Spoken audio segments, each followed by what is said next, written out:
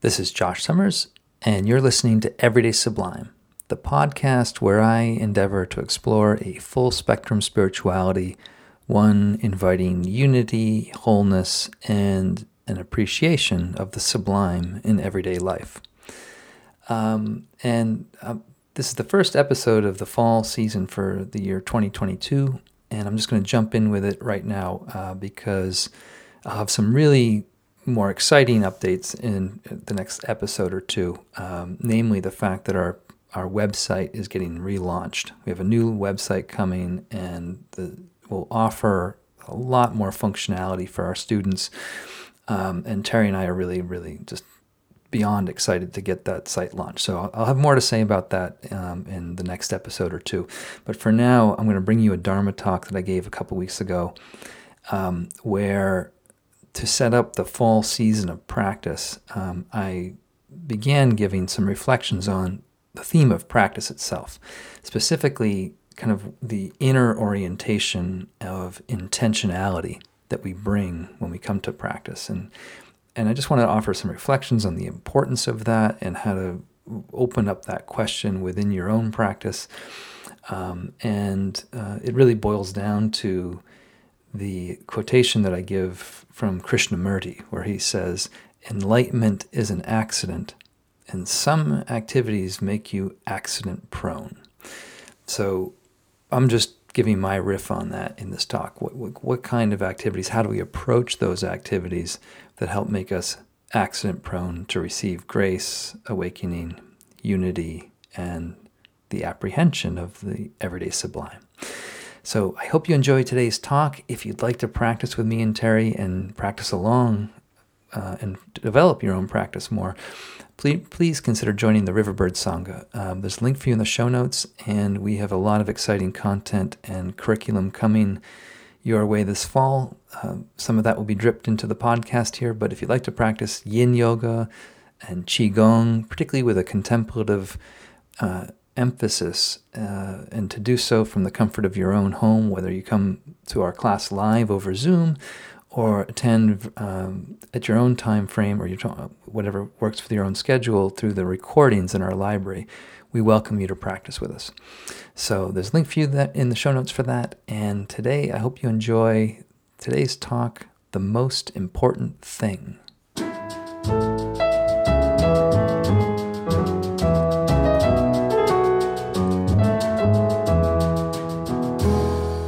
And as I think some of you also know, this coming Wednesday, which is September 14th, at least this is what's on my calendar, my Google Calendar that Terry shares with me. But the 14th of September is the Sangha's anniversary. And we're celebrating our second birthday. If I'm counting that correctly. We've been practicing together for 2 years as a Sangha.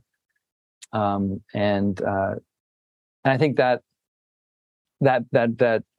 birthday anniversary celebration in my mind and heart, and with Terry, as we've been discussing, has really raised questions around, how do we get here? and what are we doing here? What are we all doing here together? And so for tonight's talk, I want to speak about practice and just offer some reflections about practice, both what I might classify as at the level of the spirit or the heart of practice. Like, what are we really doing when we come to our practice? And then I want to offer a few reflections around making practice your own, developing a personal practice. And before I really get into talking about how you might consider practicing, as I was preparing for this talk, the energy that started to make me a little anxious about talking about this theme is my fear and my hesitancy that if I speak about practice in a way that isn't quite right, this talk could trigger a sense of shame. It could trigger a sense of inadequacy in some of you, like that you're not practicing enough or consistently enough or at the right time of day enough. or in the right position enough, or within the right breath technique enough. There's all these ways that practice can become a kind of a thing that is just another sort of yardstick by which we judge ourselves. So before speaking about how and offering some suggestions or thoughts around how to approach practice, I want to just raise the question, why are we practicing? Why do we practice? And I would suspect that if we were to unmute ourselves one at a time, we would all articulate different reasons, different intentions for why we practice.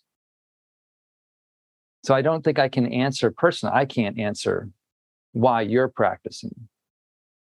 And in some ways, even if I were to spell out why I feel like I practice, that might cloud the reason why you practice.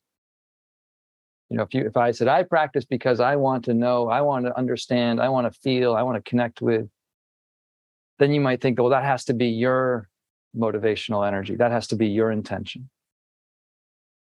And from where I sit, my sense is that the most important thing in your practice is why you practice uniquely, why you uniquely practice. So having said that, there is this phrase that I've heard it attributed to many people, and my cursory Google search before this class suggested that the Indian teacher Krishnamurti is the source of this phrase, and it's a phrase that relates to maybe a meta framework, a broad framework for how to think about practice. And even before I read it, I'm looking at the first word of the phrase, and I'm worried that the first word might throw some of you off. But Krishnamurti allegedly said this: enlightenment is an accident, and some activities make you accident prone. Now, that first word, enlightenment, that may not be why you're here. The word itself might sound, as I try to suggest at times, it might sound like grandiose, not relevant to what you're interested in. It might feel incredibly out of reach.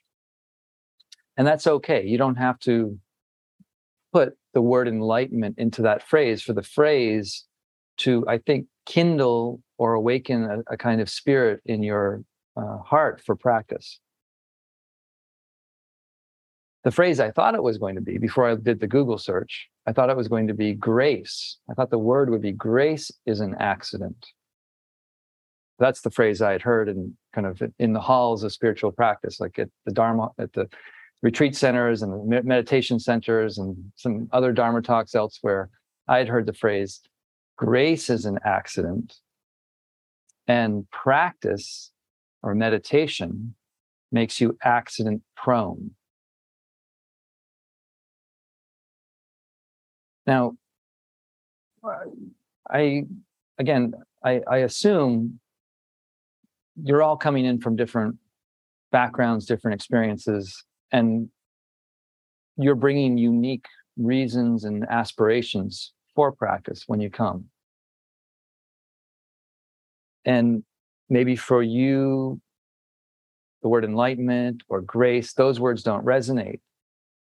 But what I want to suggest is that you begin to, if you haven't already, my suggestion is to begin to really open to this question.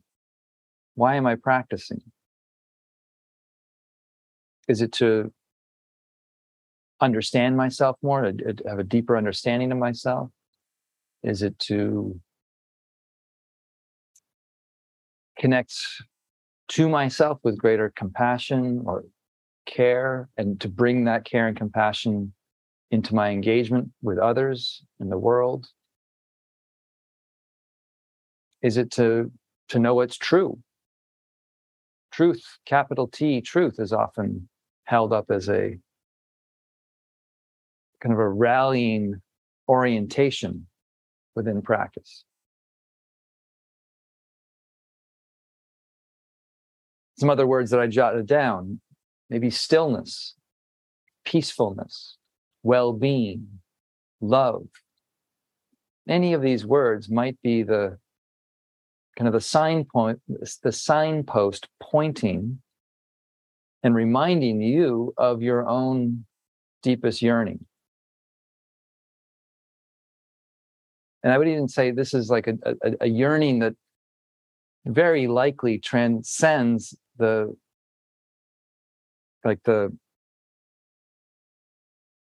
decorations of a spiritual tradition.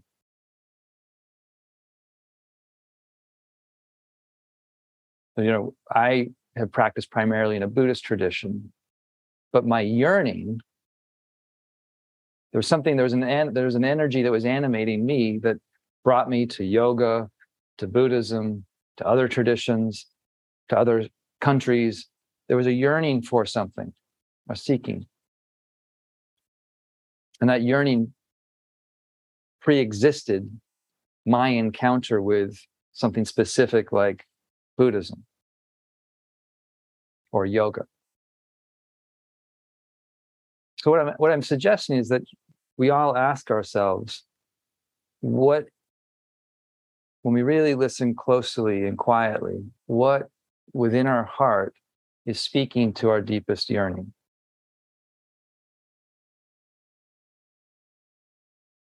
Because in a way, this is what I'm trying to get to, is that this is like a functional approach to practice.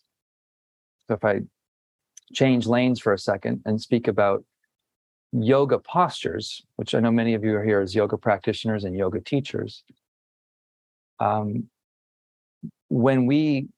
the folks in the yin community teach alignment, we don't say what the pose should look like. We acknowledge and try to articulate what the intention of the pose is. Because then once you understand the intention of the pose, then you, the practitioner, can make choices, make actions, and make choices about what activities align you with the intention of the pose. So I think this is a very helpful framework to understand just how we can use that idea of functional alignment from the physical practice and apply it to a functional alignment at the spiritual depth of the practice. Once we understand the intention, why are we doing this? Then our activities, as Krishnamurti said, the activities can make us more accident prone.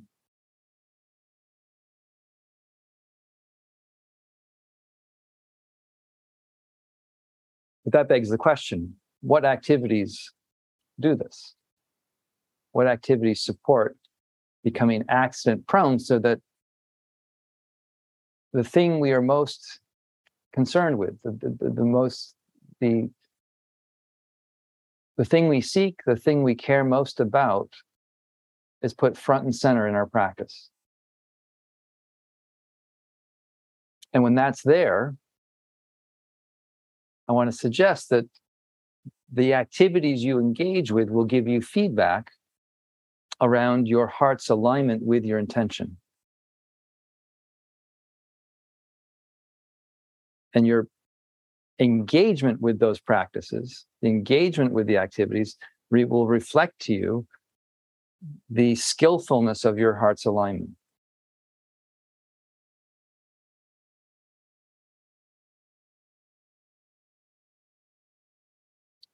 So if we go along with the Krishnamurti phrase, that practice makes us accident prone,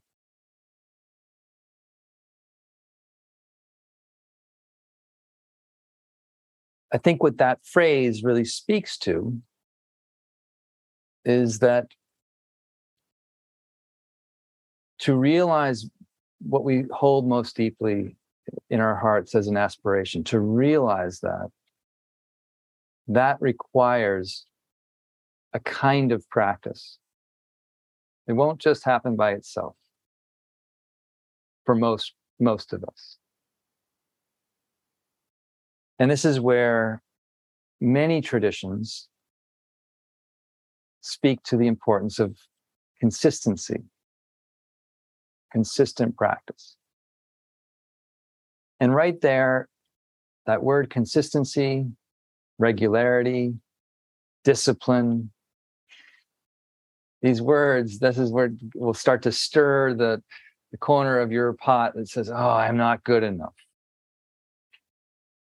And that's where in these reflections, I want to name what I think is one of the, if not the biggest obstacle to a practice of heart, practicing with your heart, from your heart. And that obstacle is the perfectionist in all of us, or the energy of perfectionism.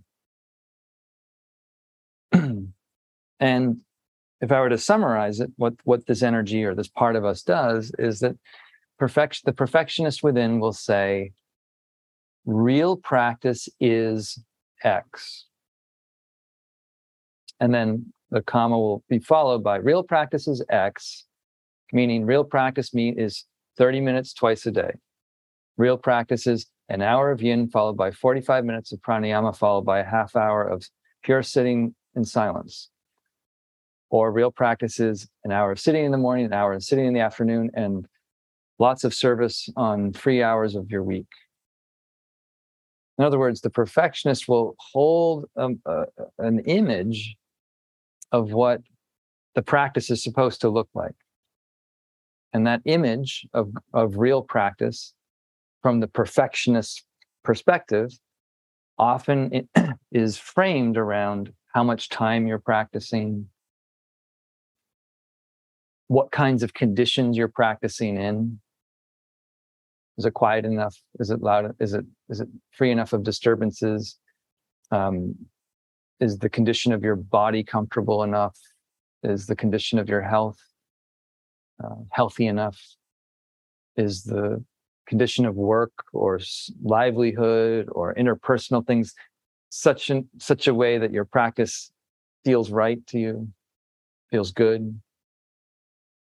So time, conditions of life are often things that get ascribed to or projected onto this image of what real practice might look like.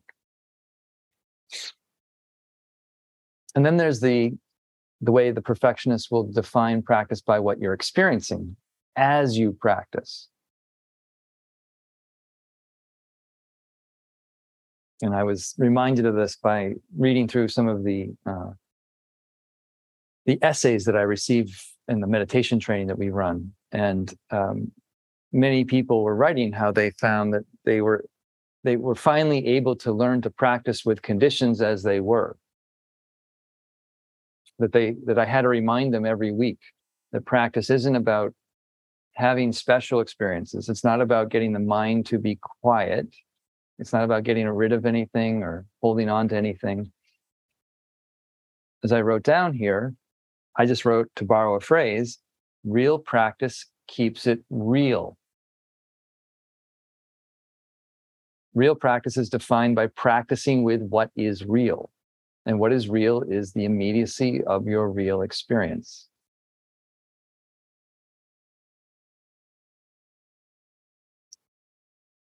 A few years back when I was a little bit more confrontational or provocative, that's the word I was looking for. A few years ago, I was a bit more provocative when I would teach.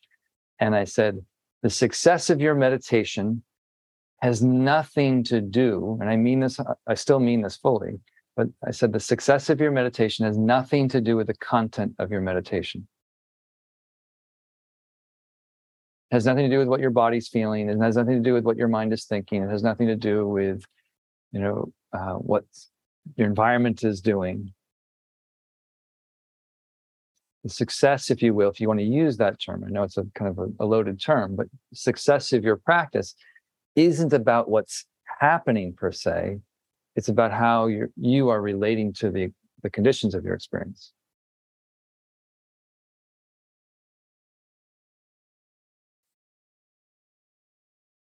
So I know it's tempting to say, oh, or to ask, like, how, if I really want to have a solid practice, if I want to deepen my practice, how much should I be practicing?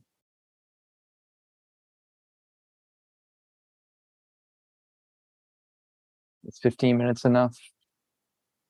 Is 30 minutes enough? Is an hour enough?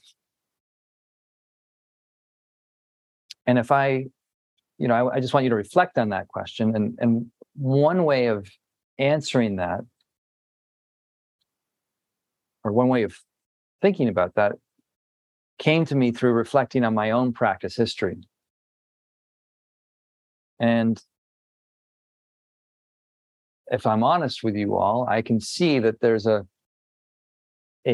oscillating level of time, or a changing level of a variable level degree of time in my practice.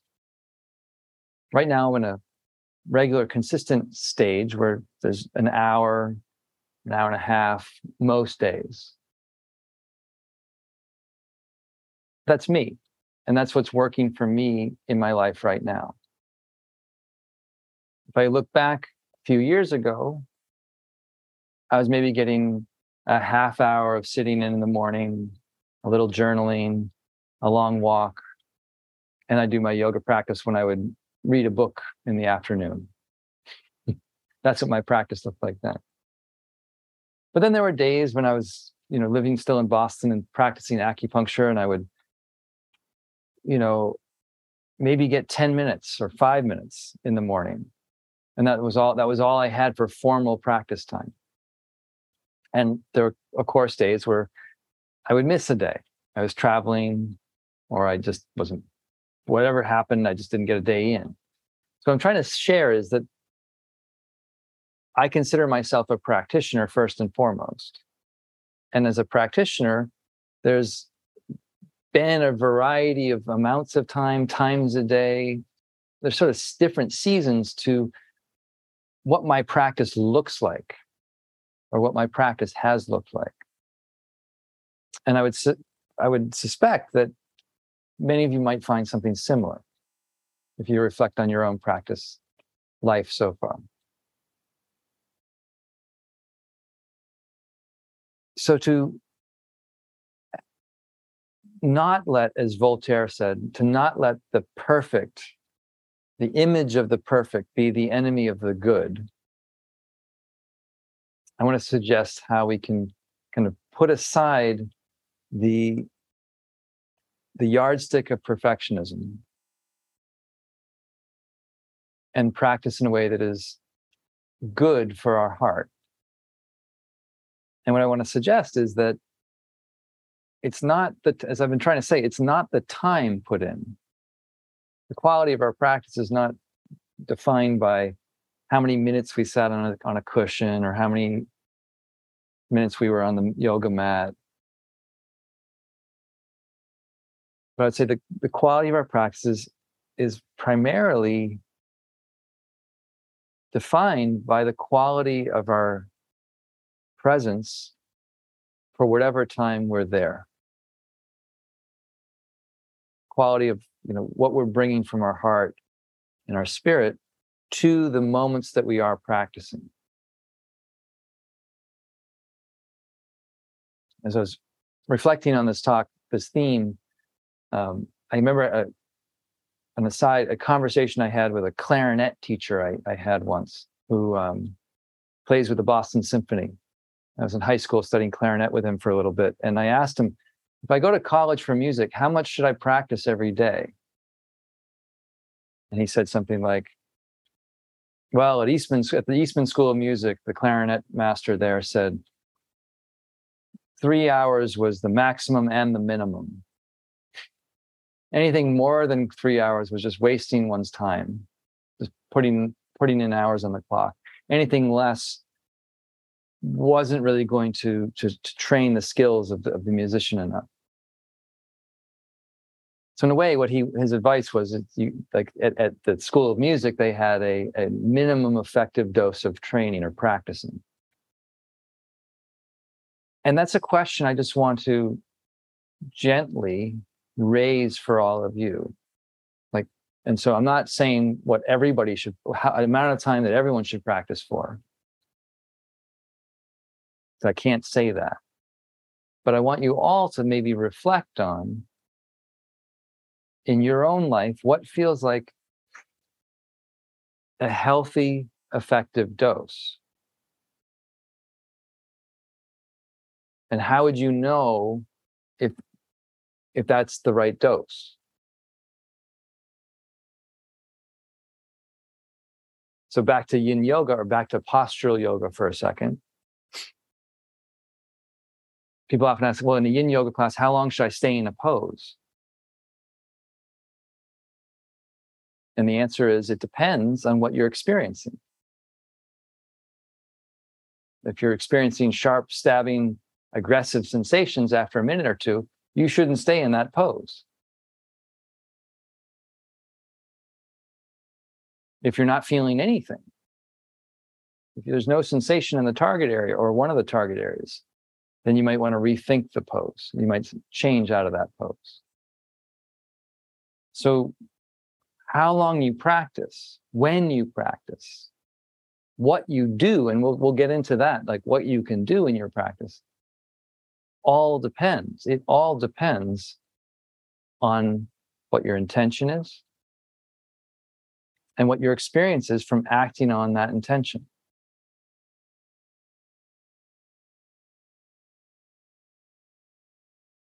So I'll be saying more about this as we move into this kind of what I'm loosely calling the fall semester.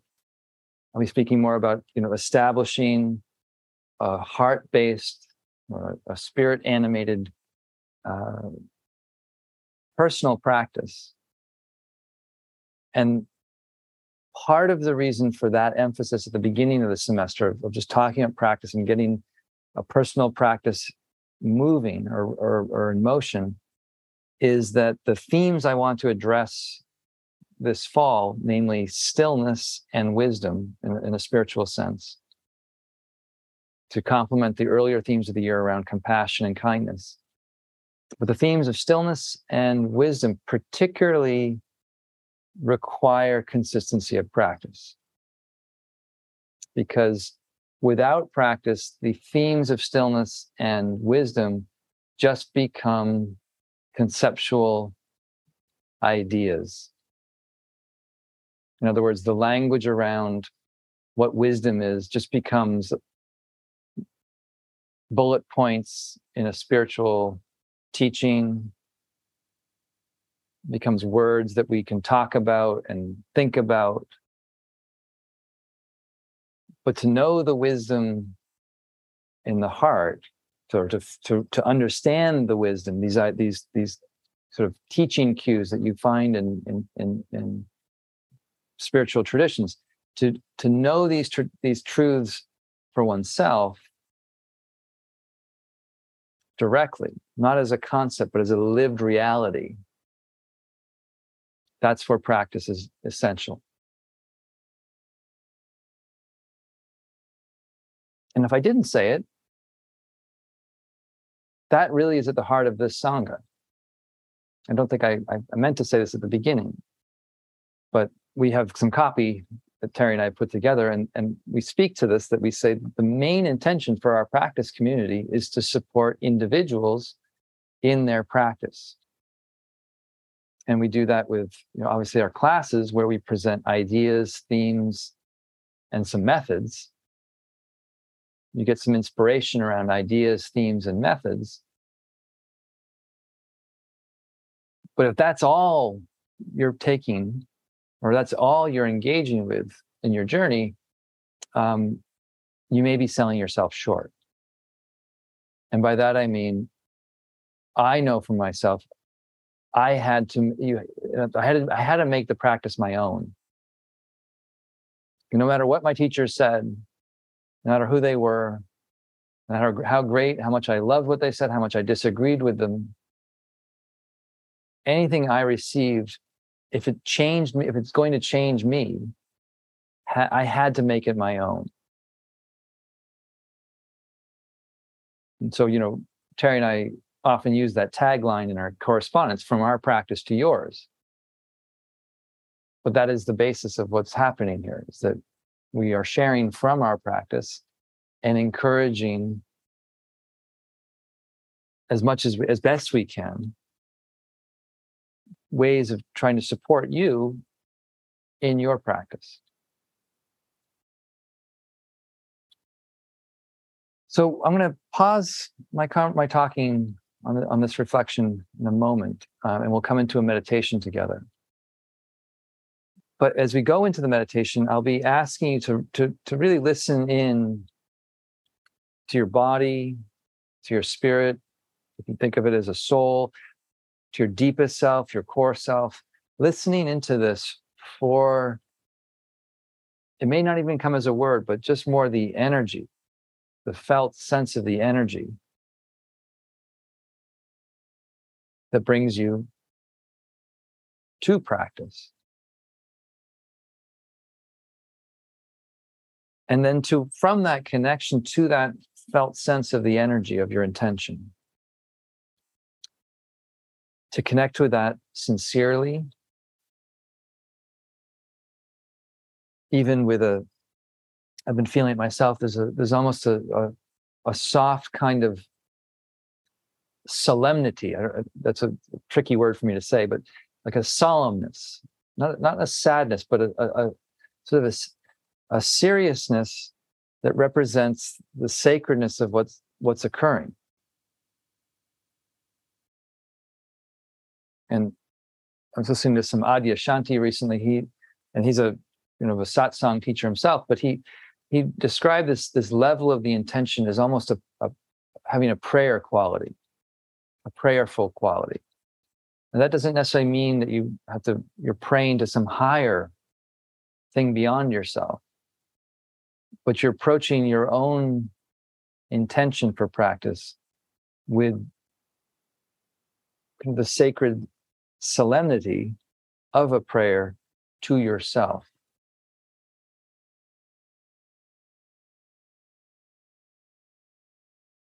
And I'm trying to set the tone in this talk in this particular way because in the handful or half dozen times to a dozen times that I feel my practice has succeeded in getting me struck by the accident of grace,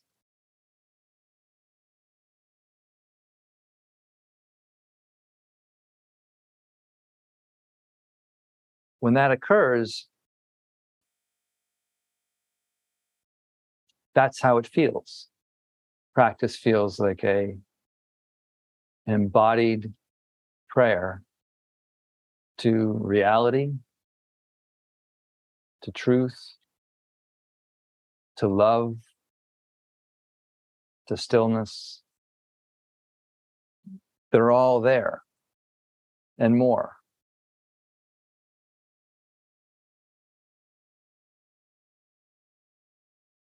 And when it occurs, and I'm thinking of like one point in particular on a silent meditation retreat, when it occurred, there was more of a feeling of stillness. And I realized this stillness is not happening because I did something special. I'm recognizing the stillness not because I've stopped my mind. I'm recognizing it because I've let something go, or I've released an activity of my mind's habit way of being that was blocking it.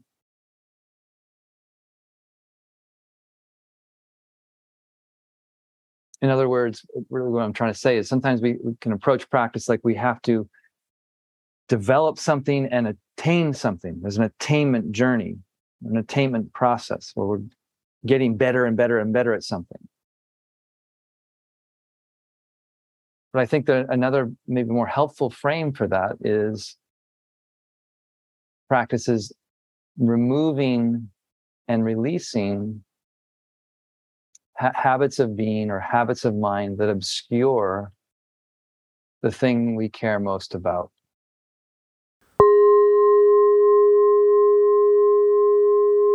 Okay, thanks so much for listening to today's talk. I hope those reflections really stir or stimulate or arouse some interest around the questions that I brought up, and I hope that serves your practice. Once again, if you'd like to practice along with me and Terry and avail yourself of easy access to classes with a contemplative bent around yin yoga, qigong, and meditation, you can find out more about that opportunity in our Riverbird Sangha in the show notes. As I said at the beginning in the intro, there's a lot of big things coming our way, or coming from us soon, particularly with the launch of our new website. So by the time you're listening to this episode, by the time you're listening to this, the website will be launched, I'm sure, and head over to joshsummers.net and see what we have new on the site. There's great new functionality and organization for content and yin yoga. Okay, I look forward to seeing you in the next episode, and until then, stay safe, stay strong, keep practicing, and I look forward to seeing you soon. Take good care.